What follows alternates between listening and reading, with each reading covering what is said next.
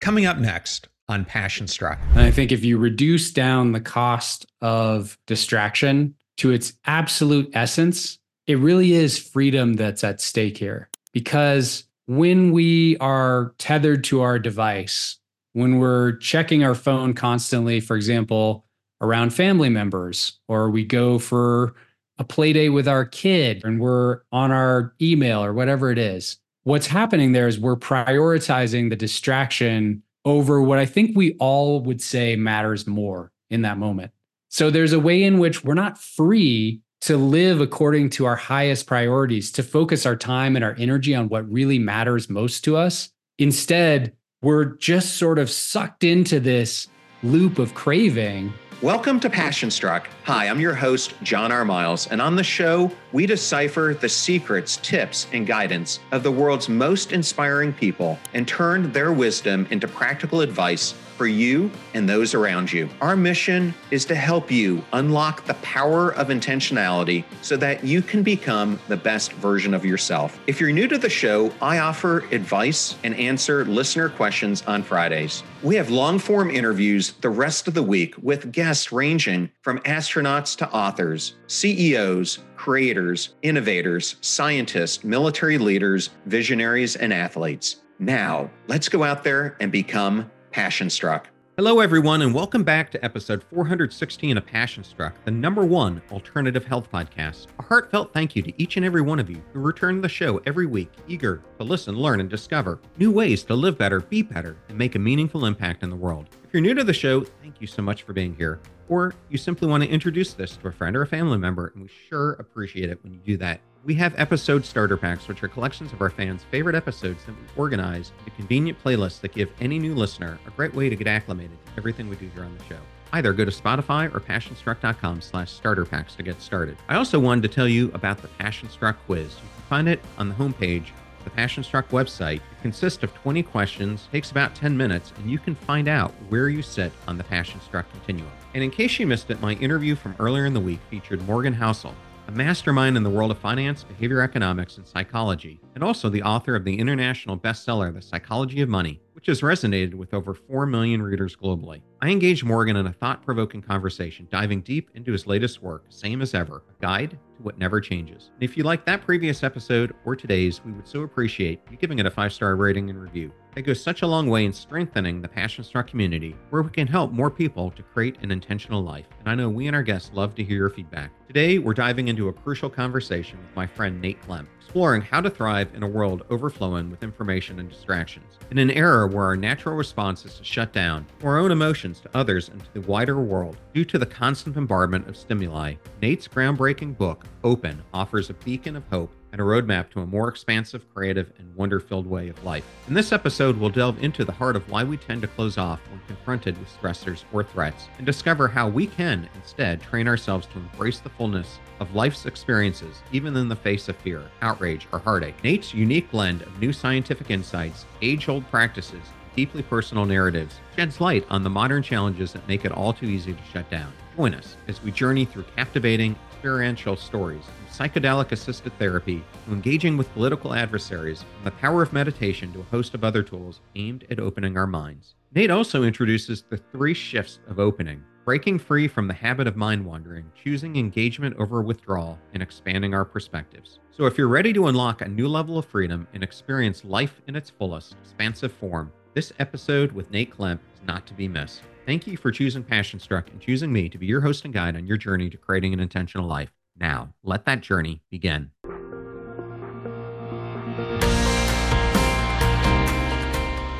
I am so honored and thrilled to have my friend Nate Klemp on Passion Struck. Welcome, Nate. Thank you for having me, John. It's a real pleasure to be here. I'm going to start this out by congratulating you on this book that I'm holding in my hands. People can also see it over your right-hand shoulder, but congratulations on bringing your latest masterpiece into the world. Well, thank you very much. And can I reciprocate just by saying congrats for your latest masterpiece, Passion Struck? We're launch buddies, where our books launch a week apart from each other. Yes, I am just glad they didn't launch on the same day. Exactly. But yeah. I always like to give the audience a chance to get to know the person I'm bringing on the show. And I understand that during your time at Stanford, you developed a passion for two different things, jazz and philosophy. And you made what you described as a pragmatic decision to pursue a career in philosophy rather than jazz music, with the goal of learning how to live the good life, which is what we all want to learn here on Passion Struck. But I wanted to ask you this in a little bit different way. Did you ever think about what your life would have been like had you chosen the other path and pursued jazz? It's a really good question. And I think about that sometimes. I think that I would have a good life. I love jazz. I was a piano player, and it was really one of my passions at the time. So, yeah, I think it would be a really good life. I think I'd probably be teaching piano, playing gigs every now and then. But at the end of the day, I'm really glad I chose what I thought of at the time as the pragmatic route, which I think is kind of funny because nobody in their right mind goes into philosophy thinking it's like the backup plan, except me, I guess. But yeah, it's a really interesting question. I think I would still have an interesting, good life, and I'm glad I made the decision that I did. I have asked this because we started our kids both around the age of 3 or 4 learning how to play piano because I have always thought understanding music, understanding how to read, write, etc., is such an expansive skill for you to have that carries through everything you do in life. And it's interesting. My son is 25 and he's now in the business world, but he's spending more and more time on music production, playing music, those aspects, trying to see if he can somehow do both, make some money in the business world, but also find ways that he can expand his passion project. I love that story. And I do think you're right that music is something you can do for your whole life, but it also is something that taught me a lot of lessons that carried over into being a philosopher, into being a writer. I mean, the whole idea of jazz is that it's improvisational. So, even what we're doing right now is a form of jazz in some ways, right? I don't know what you're going to ask me. I don't know what we're going to talk about, but I have confidence that we're going to go in a kind of cool direction and play around with different ideas. And so I think it's all kind of connected in a way. It certainly is. And speaking of connected, I want to talk about your sophomore to junior year transition in college because I have a daughter who's a sophomore right now at UF. I remember when I was a sophomore in college, you get done that year and it's kind of this midway point and people pursue different things. You ended up spending extended time in Cuba during your junior year. How did that experience evolve? How did it help you to see the world differently? I was my sophomore year in college, and the year was 1999. So that was, I don't know if you remember the Elian Gonzalez saga that happened between Cuba and Miami. That was happening while I was down there. And the way that all unfolded is I just basically had no idea what I wanted to do. I was completely lost. And I loved jazz. I wanted to learn another language. So I started to think like, where are the countries where I could learn another language where they have amazing music? And immediately Cuba popped up as the obvious possibility. The only problem was, how do you go to Cuba? In 1999, it was even more restricted than it is now. So I ended up getting my own license from the US Treasury Department and basically going down there by myself. I was supposed to have a study abroad program, but that fell apart. They couldn't get approval. So I'm 20 years old, just going to Cuba by myself. I knew one person there who helped me find a host family. It was kind of a crazy experience. I'm actually surprised my parents let me do it, to be honest. But it ended up being such a transformative experience for me because Cuba gave me this break from the kind of chaos and the stress of my college life. And that's actually where I started to realize that philosophy was something I was really interested in. These questions about how to live the good life, reading some of the great works of history. For whatever reason, being in a country like that with a totally different political system helped me come back to my life in America and see it with totally different eyes and really start to wonder, what are the basic ideas and principles underneath all of this? So that was the real gift of that experience. Yeah, just prior to you living there earlier on in the 90s, I happened to be working at the Joint Interagency Task Force that did counter narcotic work all throughout the Mediterranean. But we had an incident where a U.S. aircraft was shot down, and I got to be in the epicenter of that because our command, which had a two-star that was overseeing it, became the command and control center for that whole incident. So it's so interesting how close we came to taking action, and then wiser minds prevailed and decided not to do anything about it. But yes, you went there during a much more turbulent time than what we're facing right now. Yeah. Wow. That's amazing you have that experience. So, Nate, after a decade of intense philosophical training, so you graduated from Stanford, you then got a PhD from Princeton. Mhm. You, you, like so many people today, myself included, experienced profound burnout instead of achieving this goal of human flourishing that you had put your path towards. Can you share how this experience influenced your perspectives on well-being and success? Yeah, absolutely. For me, as I said, philosophy was going to be this path that was going to help me ask the big questions, learn how to live a really good life, a life of human flourishing. Eudaimonia is the word that Aristotle uses for it. And I went as far as one can go. I got my PhD. I was in the final year of getting my PhD. Just a mixture of different things happened that led me to that state of burnout. One was I was in the very early years of my marriage, which at the time wasn't going very well.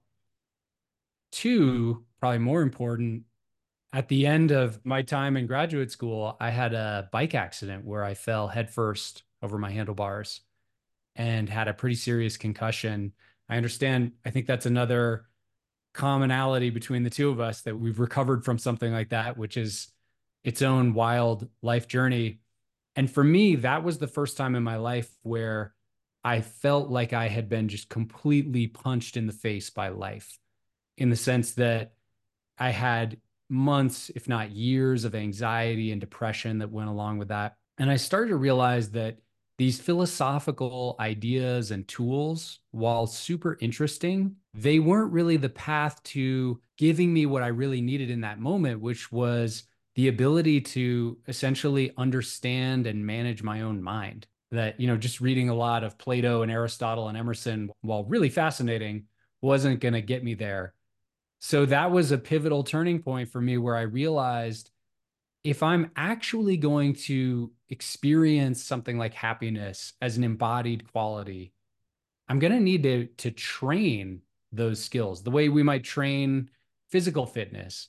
And so I got really interested in things like meditation, mindfulness, yoga, things that I would consider almost like inner technologies of the mind, tools that help you not just have interesting ideas about happiness, but cultivate it as a moment to moment experience of being. Yeah, and it's something that I experienced as well a little bit later in life than Mm. you did. But I was originally introduced to doing yoga when I spent a tour of duty with the Navy SEALs, which a lot of people think is kind of ironic because they don't think of them doing things like that. But actually, mindfulness was an extremely important aspect of the training, at least for the teams that I was part of. And that then kind of led me over the years to start getting deeper and deeper into the practice of yoga and then just overall mindfulness.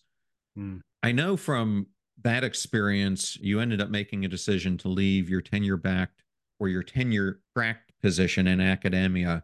And this led you to co authoring Start Here, Master the Lifelong Skill of Well-Being with Eric Langshire, which ended up becoming a New York Times bestseller.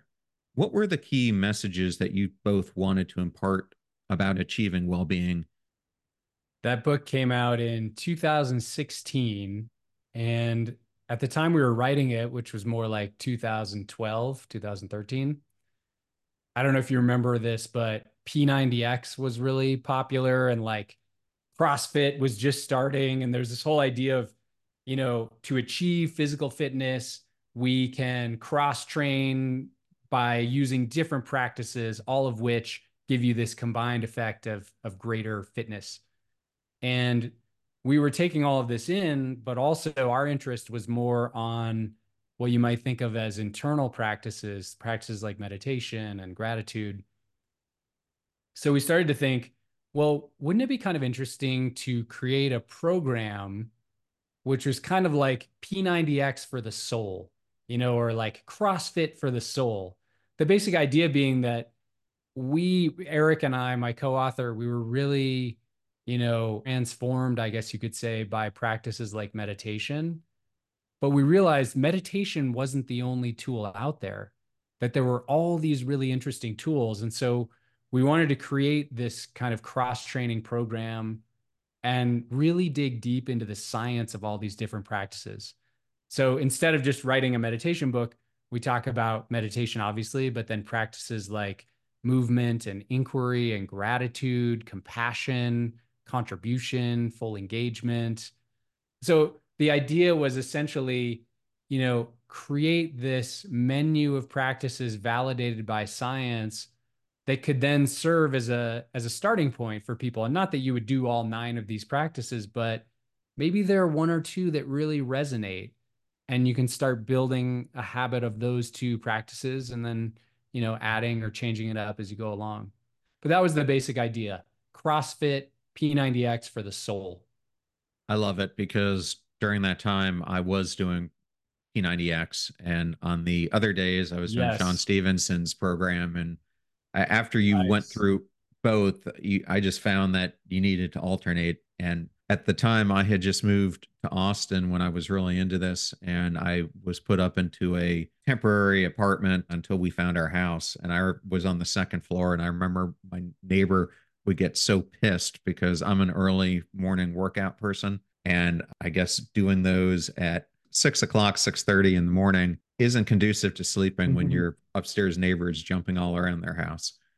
I can imagine being your neighbor would be quite challenging under those circumstances. Yes, I'm sure they were very happy when I moved out. Well, That's right. you brought up your wife, Kaylee, a little bit earlier, who I understand you first met when you were in high school, if I have it correct. That is right. The two of you end up penning a book together called The 80/80 Marriage, which offers a new model for modern relationships. And the New York Times actually selected it as an editor's choice. What do you think made your book stand out, and what impact did you two hope it would have on modern marriages? Well, we wanted to write a different kind of marriage book, not to disparage the books that are out there. They're great. There's a lot of amazing marriage books, but they're mostly about ways that we can communicate with one another, various tools that are almost like psychology-based tools. And we were thinking that the thing nobody was talking about is this phenomenon that we see in our own marriage and all the marriages of our friends, which is we are really the first generation in all of human history trying to make egalitarian, equal marriage work. Our parents didn't really do it. Our grandparents didn't really do it. So, in other words, we're really the first people to be asking, how can we be equals and in love? That's a new question. And so, in the midst of all that, we found that we ended up interviewing about 100 couples for this. We found most couples default to this unconscious strategy where they say, okay, if we want to be equals and in love, we're just going to try to make everything perfectly 50-50 fair. And not only that, we're going to keep this elaborate scorecard where I compare all the wonderful things that I did against all the things that you didn't do. And the idea is that somehow once everything comes into balance and we achieve this 50-50 fairness, we somehow like ascend to the heavens of marital bliss and everything is awesome all the time. So that we see as just this kind of fundamental trap of marriage and relationships in the modern age. So the whole idea of 80/80 was to say, well, what if we thought about it differently? What if we thought instead of trying to contribute my 50%, I try to contribute 80%, knowing that that's a mathematical impossibility, knowing that it's probably not even possible to do, just in terms of the balance of contribution. But what ends up happening is there's this shift in mindset from a mindset of fairness to what we think of as radical generosity. And that shift in mindset can be so powerful for relationships. Not only relationships, Adam Grant did some great work about the power of gratification in the workplace and showed Yes. that places that have more gratitude are actually 55% more productive than those that are not. So, definitely Right. a life skill that we can use in multiple areas of our life. So, I want to review this. So, you did a boot camp for well being with Start Here. You Yes. then kind of did a boot camp for how to redo marriages in the 80/80 marriage. And now you've decided to tackle what is becoming an increasing issue in society, and that is distraction in your new book, Open. Yeah. And I wanted to open this up, given we're talking about open, by Love talking it. about the Yep. anatomy of attention. Why is it that we often find ourselves in control of our lives in the physical world, but not in the digital world? There is something really unique about the digital world. And I think this is another one of those new predicaments that our grandparents didn't experience. Their grandparents certainly didn't experience. And that is that we live in a time where we're surrounded by technologies of distraction.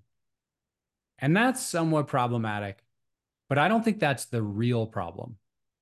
If you go one level deeper, the real problem isn't just that we're distracted, it's that we crave distraction.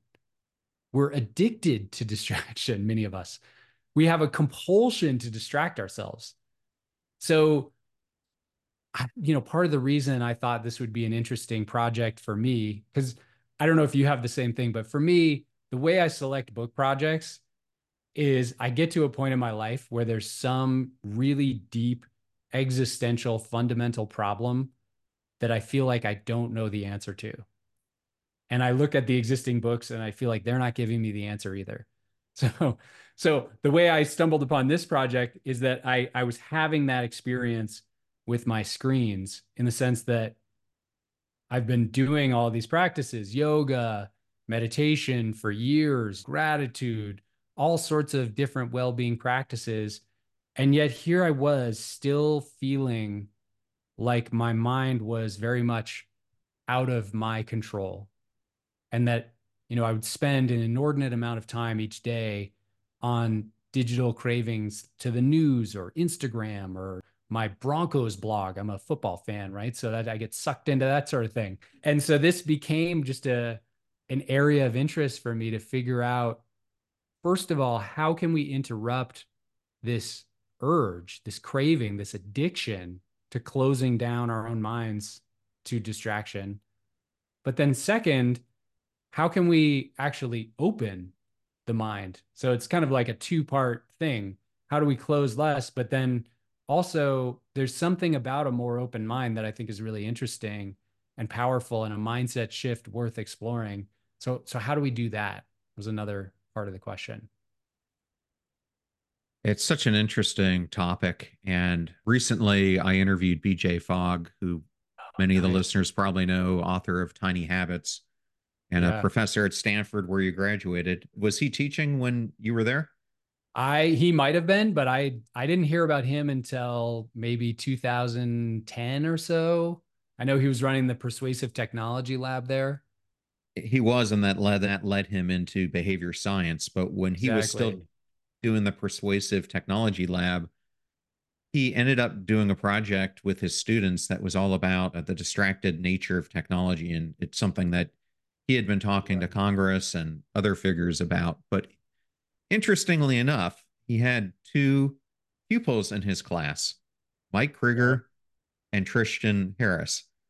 And it's Yep. interesting because coming out of this class on distraction, one of them ends up going to found Instagram, and the other Yes. comes at this on the exact polar opposite side after working at Facebook at understanding how Yeah. do we try to tackle what these things are doing to us. But I can't even imagine what that class must have been like. Yeah.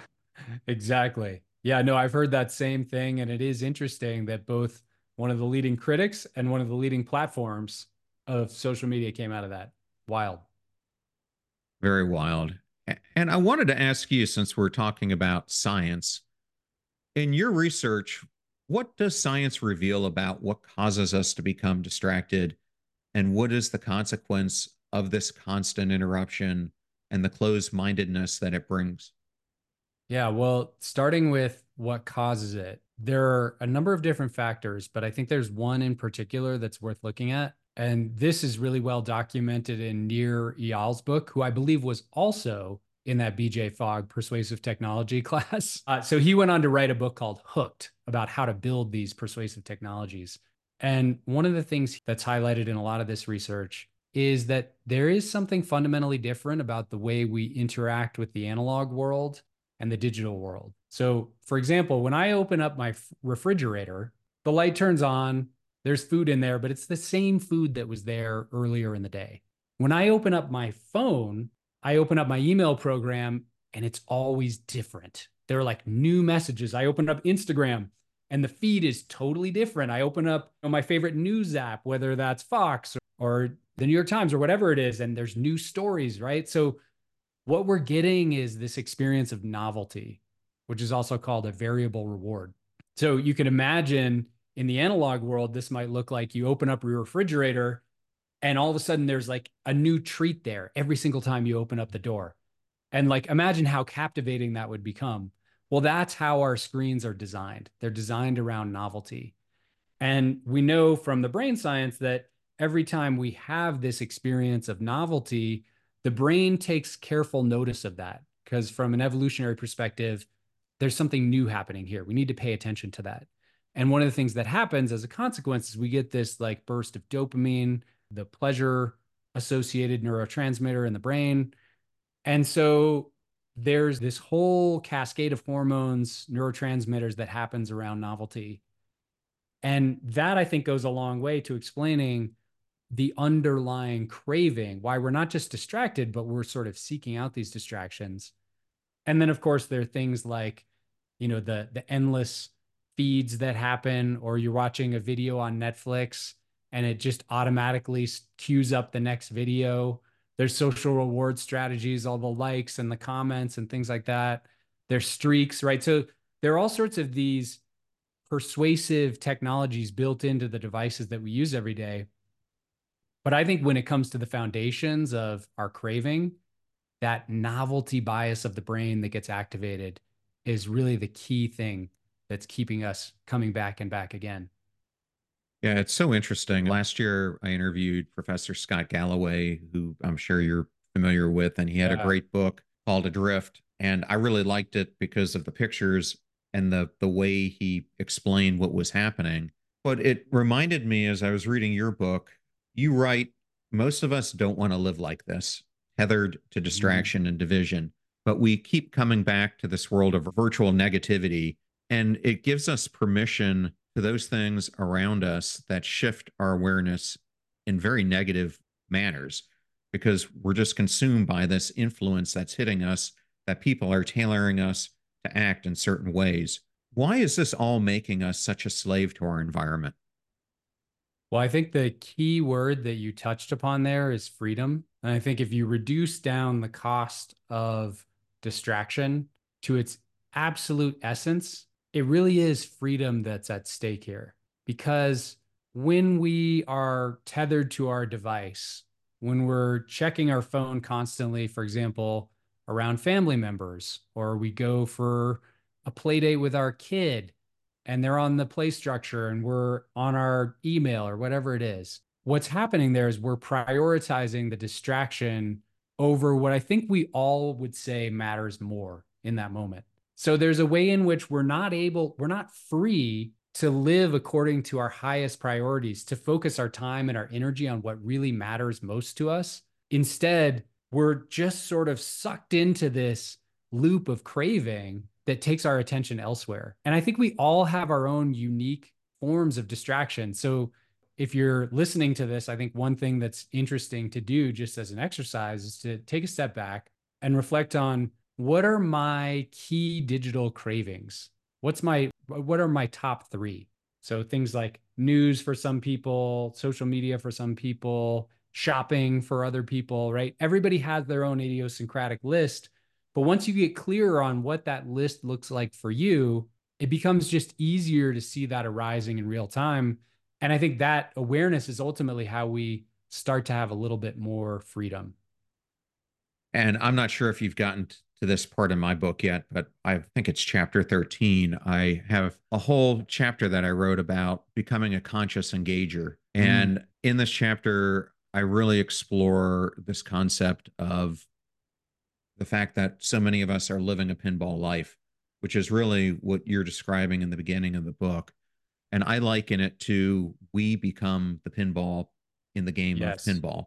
And that's how so many of us are living our lives. We are constantly being distracted by everything around us, being influenced. So we're unintentional, just like that ball is, just bouncing from one thing to the next. And most importantly, which is what I tried to do in the book, we start living this inauthentic life where we get further and further away from our aspirations. And I just had Hal Elrod on the show, and we were talking about how Cornell published this study in 2018 that to me is just mind blowing. Out of thousands of people that they interviewed that were getting close to their deathbed, 76% of them said their biggest regret in life was that they didn't live to the life that they aspired to live. And when you think about the distractions that are happening all around us, what it's causing us to do, and it's why you explained you wrote the book, is you start feeling this subtle urge to this close that's growing inside of all of us. And the way that I likened it was you and I have both experienced burnout.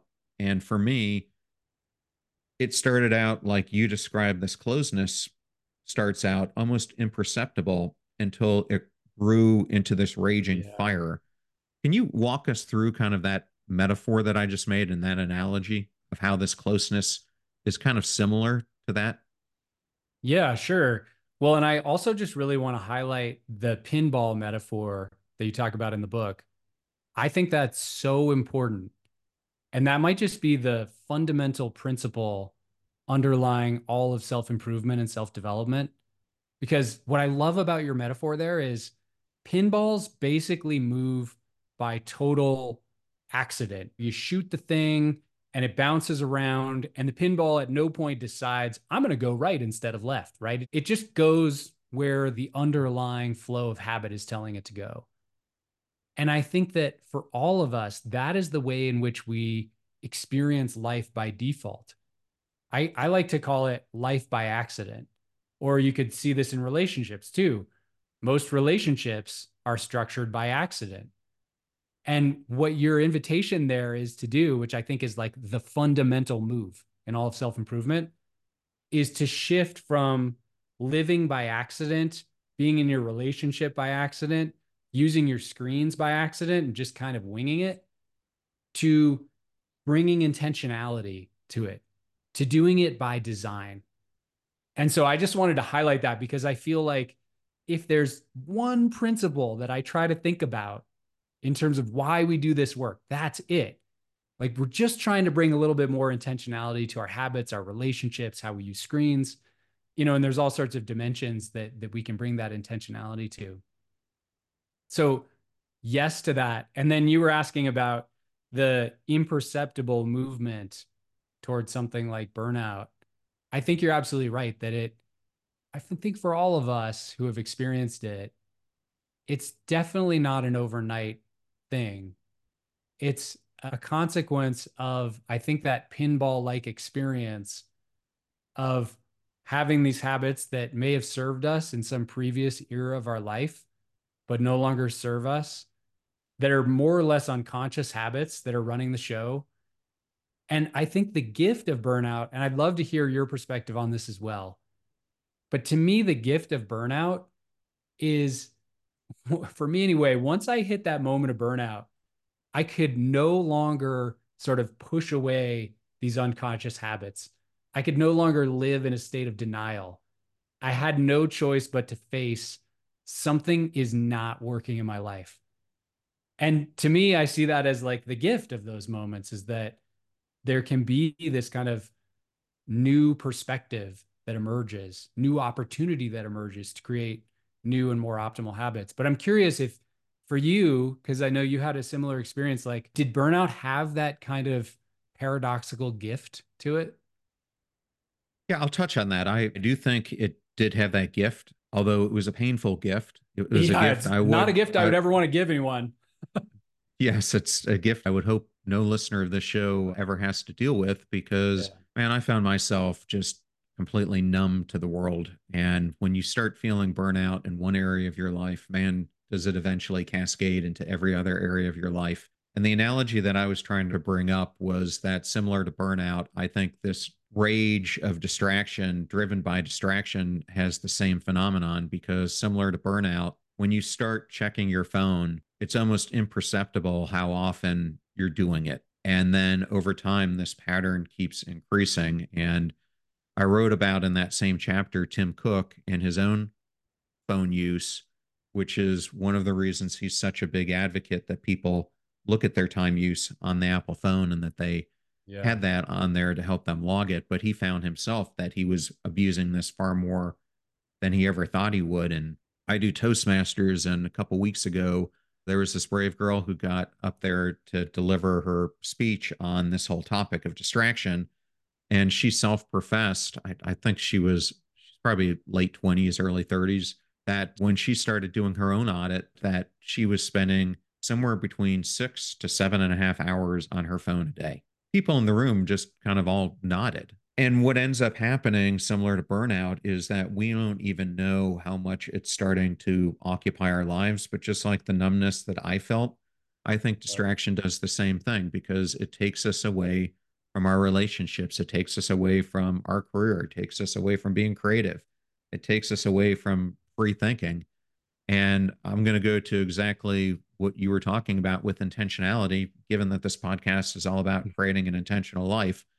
I think Yeah. focus and intentionality go hand in hand.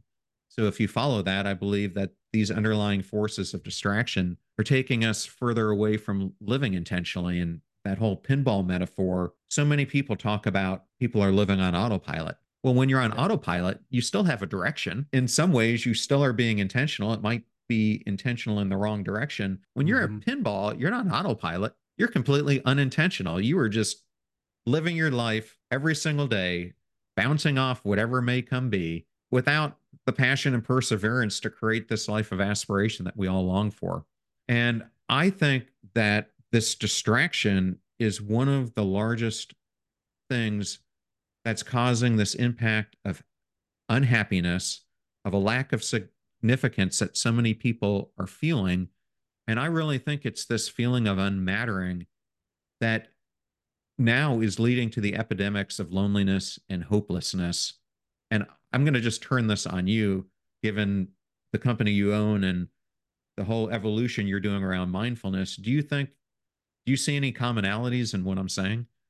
I absolutely do. And I think the thing that really stands out is the link between burnout and distraction. So, one of the things I've been fortunate to do in my work with corporate clients is I've worked with a number of large consulting firms and been able to get a kind of inside view of what's happening. And one of the things I've observed is that the combination of really intense stress at work and constant distraction creates the following experience. Most people go to work, they're never fully on when they're at work because every time they try to really focus on something, there is an email that comes in or there's a somebody who comes into their office or there's some sort of interruption or distraction or they go to Facebook or whatever. So they're never fully on at work. Then they go home to rest and relax and distraction arises there as well, right? So they're now at home and they're binging Netflix or doing whatever. So they're never fully on at work. They're never fully off when they're at home. So there's a way in which we've kind of created this experience of just constant stimulation such that we're never fully engaged, but then we're never actually relaxed either. And so that's one of the ways in which I think these two forces coexist is that the human body was really designed for something more like a sprint and recovery mode, where it's like really intense effort. like really push the boundaries of what you're capable of when it comes to a task at work or, a challenging project that you're doing. But then in order to counterbalance that, to have these deeper periods of rest and relaxation where our mind isn't constantly stimulated and we're not looking at bright colors at all hours and keeping ourselves up at night. So I think that's one way in which these two states are almost like mutually reinforcing, that distraction creates burnout, burnout creates distraction, and it becomes a kind of negative feedback loop. Yeah, it becomes a loop, all right. A loop to more and more people not living anywhere close to the lives they want to live because Yeah. let's face it, we end up trying to emulate everything that we see, what we're told, etc., instead of doing the mindful work of getting to know ourselves, which then leads us to understanding what our passions are, which then leads us to making shifts in our life, which then leads us to expanding where we want to go and what we want to accomplish. And it's something I wanted to explore because the book is all about what does it mean to live with an open mind? And I think for me, it's important that people understand the concept that you start your section in the book open on, which is creating an expansive mind. Can you talk about that? Yeah, I think if you look at those moments of closure, how they're different from when we feel more open to our life, a lot of it has to do with the size of the mind. So, just as an example, the other day, I had a long day at work. I didn't get the stuff done that I was hoping to get done. My mind was spinning. I just looked at the news. The news always gets me riled up. I had a moment of closure where I could feel all this happening and I just didn't want to experience it in the present moment. So I turned on Monday Night Football, which is one of my favorite ways to just kind of like take a little break, check out, I guess you could say, to close. So what's going on there? Well, one thing that I would point to is there's a particular mind state there, which I would call unconscious mind wandering, where the mind is not in the present moment. It's kind of just time traveling through these stories about the past and the future. And there's a great study at Harvard showing most of us spend 47% of the day in that state of just mind wandering. Second, when we close down like that, there's a tendency to kind of pull away from our life, pull away from the present moment, pull away from our family members. Maybe it's just subtle rather than moving toward, approaching. But then the final thing is what you were touching on, which is in those moments of closure, whether that's we're feeling overwhelmed, we're feeling uncomfortable emotions, maybe there's some sort of scary thought that's rising in the mind. There's this mental experience of the mind being like small, almost like the mind tunneling in on this one little negative thought or this one sensation or this one emotion. So that size is really one of the key characteristics of what's happening when we feel closed. There's not a whole lot of space in the mind. And when we open, it's the opposite. So a more open mind, I think at its core is really about experiencing life with a little bit more space, having more headspace. It's not that the brain gets bigger, right? Your brain is the same size, but there's something that does get bigger, which is the feeling of space or the size of your awareness. And I think we've all had this experience. You're looking at a sunset, you're at an amazing concert, whatever it might be, you're eating an amazing meal. Those moments where the mind just kind of relaxes and there's this feeling of expansive space. And while that may not sound like a big deal, within that space is possibility, is a little bit more perspective. Maybe the hard stuff, the emotions, the thoughts, they're still there, but we see them differently with space.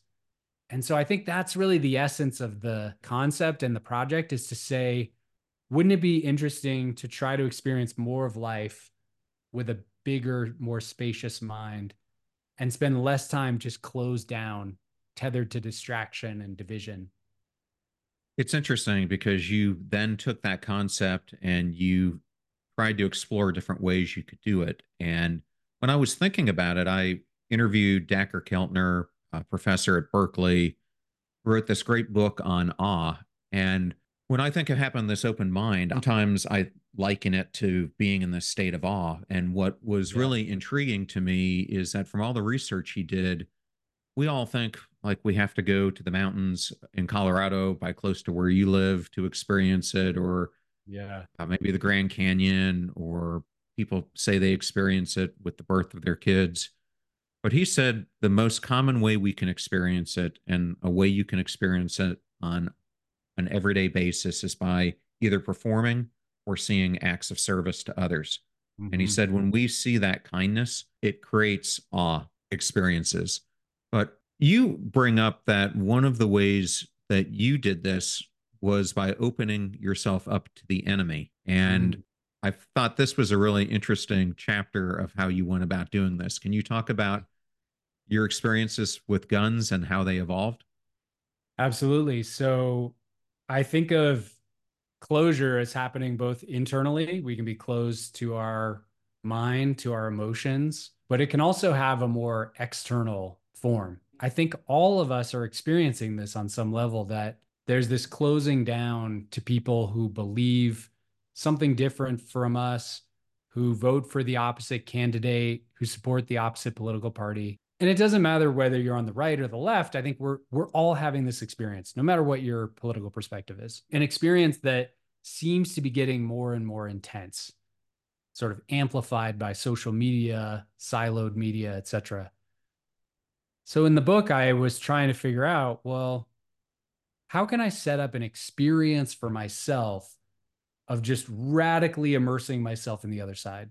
I live in Boulder, Colorado, which is a pretty left-wing town. I'm sort of center left. I historically have been an advocate of gun control. Guns scare me. I've never owned a gun, never really even shot a gun. So I decided to go take an NRA course where I would earn my concealed carry permit in the state of Colorado and essentially immerse myself in the other side, knowing that these are people who I would probably never come across in my ordinary life. So I did that. And one story that I think was just kind of illustrates like the paradoxes that I experienced. I got to this training in rural Colorado and I wore my Denver Bronco hat thinking, we're all in Colorado. This is going to be my way of finding common ground. One of my classmates came in with a Kansas City Chiefs jersey. They're our division rivals. So I made a little joke, like, I don't know if we can be friends because I'm a Bronco fan. You're a Chief fan. And her husband comes up to me and says, "Oh, you don't have to worry about that at all. We haven't watched the NFL in 5 years after the kneeling." So the kneeling for Black Lives Matter. And then our instructor was like, "Yeah, I haven't watched the NFL in 5 years." And so I'm standing there thinking, wow, we can't even agree on a shared passion for a modern gladiator sport. But then something wild happened, which is the same guy who told me that, we haven't watched the NFL. He was talking with the instructor about politics, and he turns around and he says, "Well, we shouldn't assume anything here. What side are you on?" And he points at me. And I said, "I'm on the side of staying open to all points of view." And it was the craziest moment because everybody's face just brightened up. And even though we didn't agree on anything politically, everybody was saying, like, yeah, we need more of that. Why aren't we talking to each other? This is crazy. So what I learned through that moment and the whole rest of the experience is that there's a craving on all sides to connect. And when we do, it starts to become clear, like there is no enemy here, that we're all trying our best. We're all human beings doing the best we can. Maybe we watch different news channels, but other than that, there's a lot of common humanity here. So that was just a really mind blowing experience. And I encourage everybody to do it. If you're on the right, immerse yourself in the left. If you're on the left, immerse yourself in the right. And it's a way of just experiencing our differences in a totally alternative way to the experience we usually get through watching the news or surfing Facebook or whatever. Yeah, going back all the way to Cuba and politics, people probably don't realize this, but when Kennedy became president and was going against Richard Nixon, their debates were so difficult for both men because they were both moderates on both sides Mm, of the aisle. And actually, what their campaigns were wanting overlapped in about 90% of areas. So it was actually very difficult for each one of them to stand out. And it's so interesting how different that is to where we stand yeah, today in politics. exactly.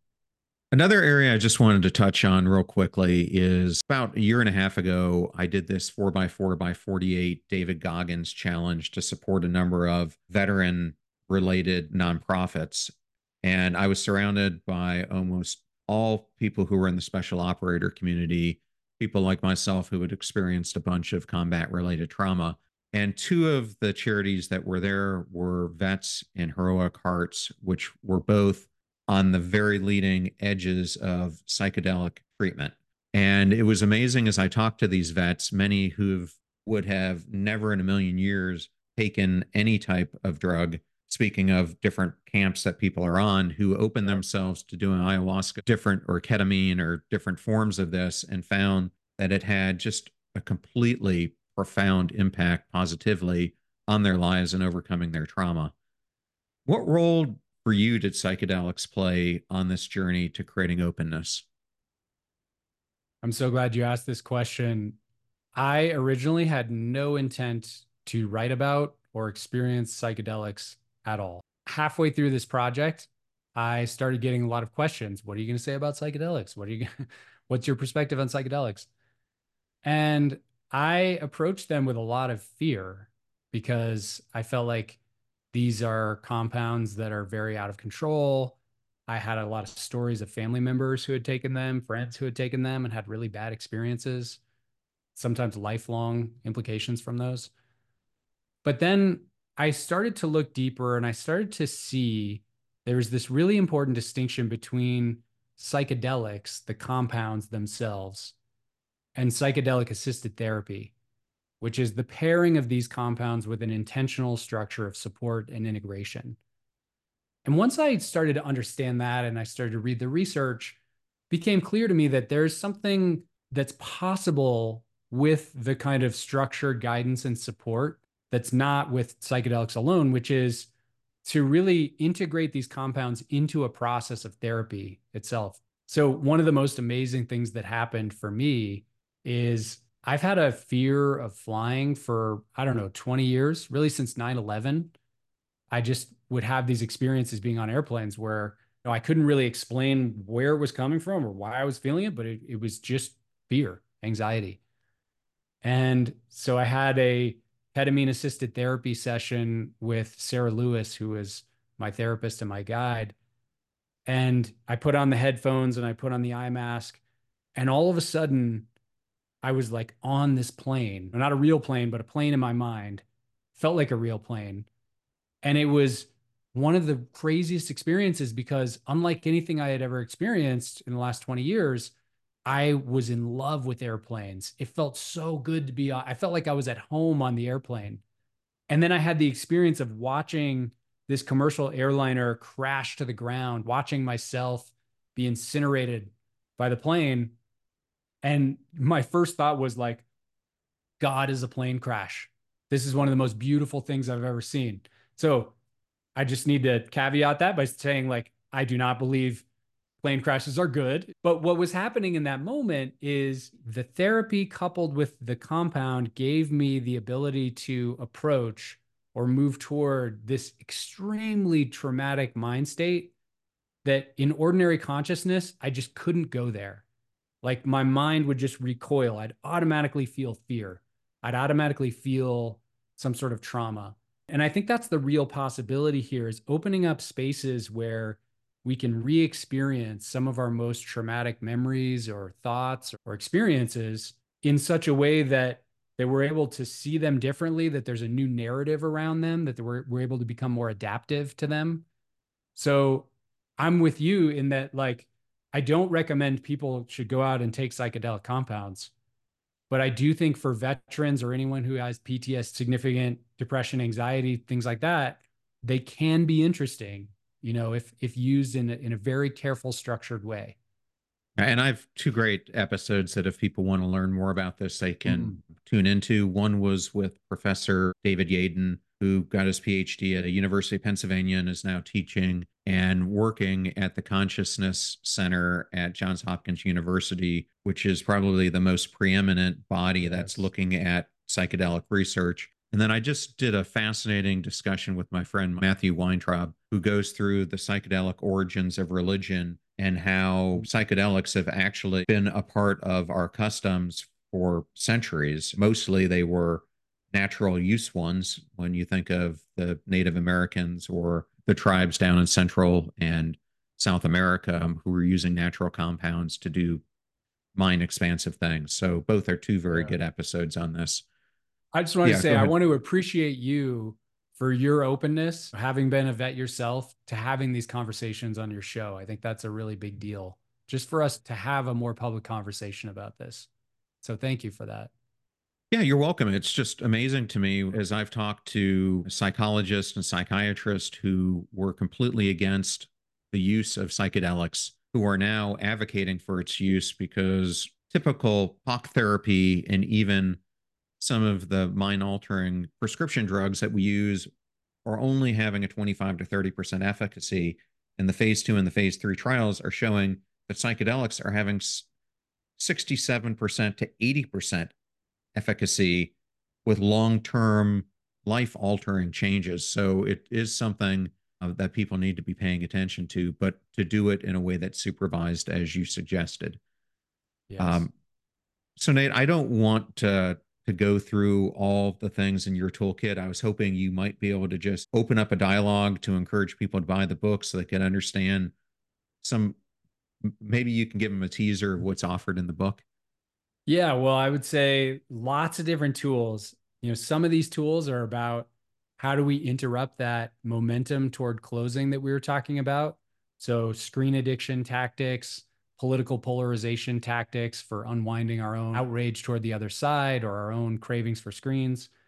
But then, as I said before, most of the book is really about tools we can use to experience a little bit more openness in our mind. So, we talked about psychedelics, opening to the enemy or the other side. But there are numerous other tools that I think can be quite useful. So I talk quite a bit about meditation. One of my favorites is actually street opening. It's this idea of bringing meditation into the world. So I have a chapter, for example, about spending a day at Costco, turning my local Costco into a meditation retreat center and seeing my local Costco from that place of awe that we were describing earlier, and how we can essentially turn these throwaway moments of everyday life in airplanes and Ubers, waiting in line, into opportunities to open more. And then also various practices we can use for sort of slowing down the nervous system, unwinding tension in the body, and just creating more space for this experience of openness to happen more in our life. So yeah, lots of different tools, and it's one of those books where I just really believe that we would live in a better world if we all paid a little bit more attention to trying to be a little bit more open, both to our own internal experience and to other people who we might disagree with. Yeah, I couldn't agree more.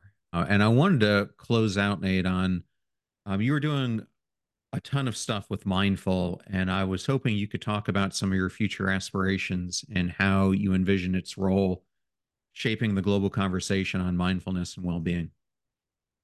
Yeah, well, I think that part of my work throughout my whole career has just been about how can we bring a little bit more intention, as we were talking about earlier, into our lives. And the reason I think mindful, what we're up to as a magazine, but also mindfulness just as a tool that we use, the reason I think that's so essential is that shift toward more intentionality requires a moment of mindfulness. We were talking about being the pinball and the lack of choice in being a pinball. Well, if we want to stop the momentum of pinballing, there has to be that moment where we see what's happening in real time, where we become aware that we're getting caught up in these unconscious habits and unconscious patterns. So I think that's why mindfulness is really at the core of everything I've done. I just see it as such a fundamental skill, even in relationships. Let's say you want to shift from a 50-50 to an 80-80 relationship. Well, that's great as an intention, but if you can't see that happening in real time, see when you're getting stuck, become aware of those moments, it's unlikely that you can make that shift. So I do think mindfulness is really one of those key underlying tools. It's almost like the master habit that allows us to start creating new and better habits. Well, I love that. And Nate, for the listener who wants to get more information on you and where they can not only buy the book, but get other assets that might help them on their journey, where's the best place for them to do that? Absolutely. So probably the best place is my website, nateklemp.com. My last name's Klemp. We put out a newsletter every couple weeks with tools for relationships and mindfulness, things like that, that could be of interest to folks. And then also on Instagram at Nate_Klemp. I do a bunch of different posts and challenges there. And then the new book comes out February 13, Open Living with an Expansive Mind in a Distracted World. And you can find that everywhere. I'm doing the audio for the first time ever, so that'll be fun. You'll hear me narrating the book. And mostly though, John, I just want to really thank you for having me on the show. This has been such an interesting and an opening conversation, I would say.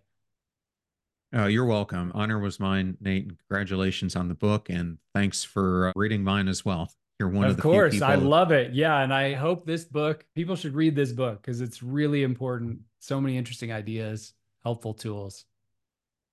Well, thank you again. And congratulations on everything. Thank you.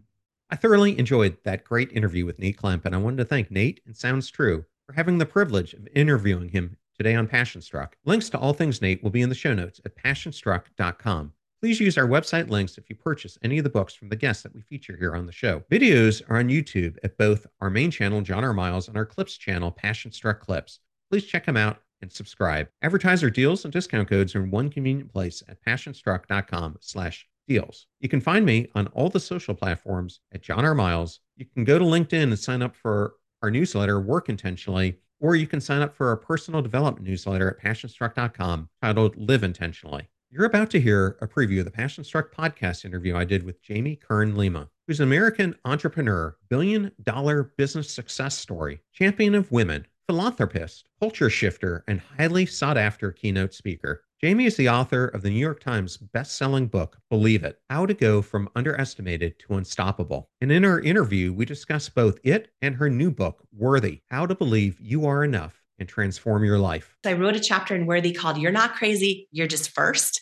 And I want to share that with everyone because it is for anyone who feels like who they are is not enough or is odd or quirky or doesn't belong. It's one of my favorite breakthroughs I've had personally because I used to think I didn't belong or I didn't have what it takes or great things happen to other people, but not people like me. Remember that we rise by lifting others, so share this show with those that you love and care about. And if you found something useful in my interview with Nate, then definitely share it with someone who can use the advice that we gave here today. In the meantime, do your best to apply what you hear on the show so that you can live what you listen. And until next time, go out there yourself and become passion struck.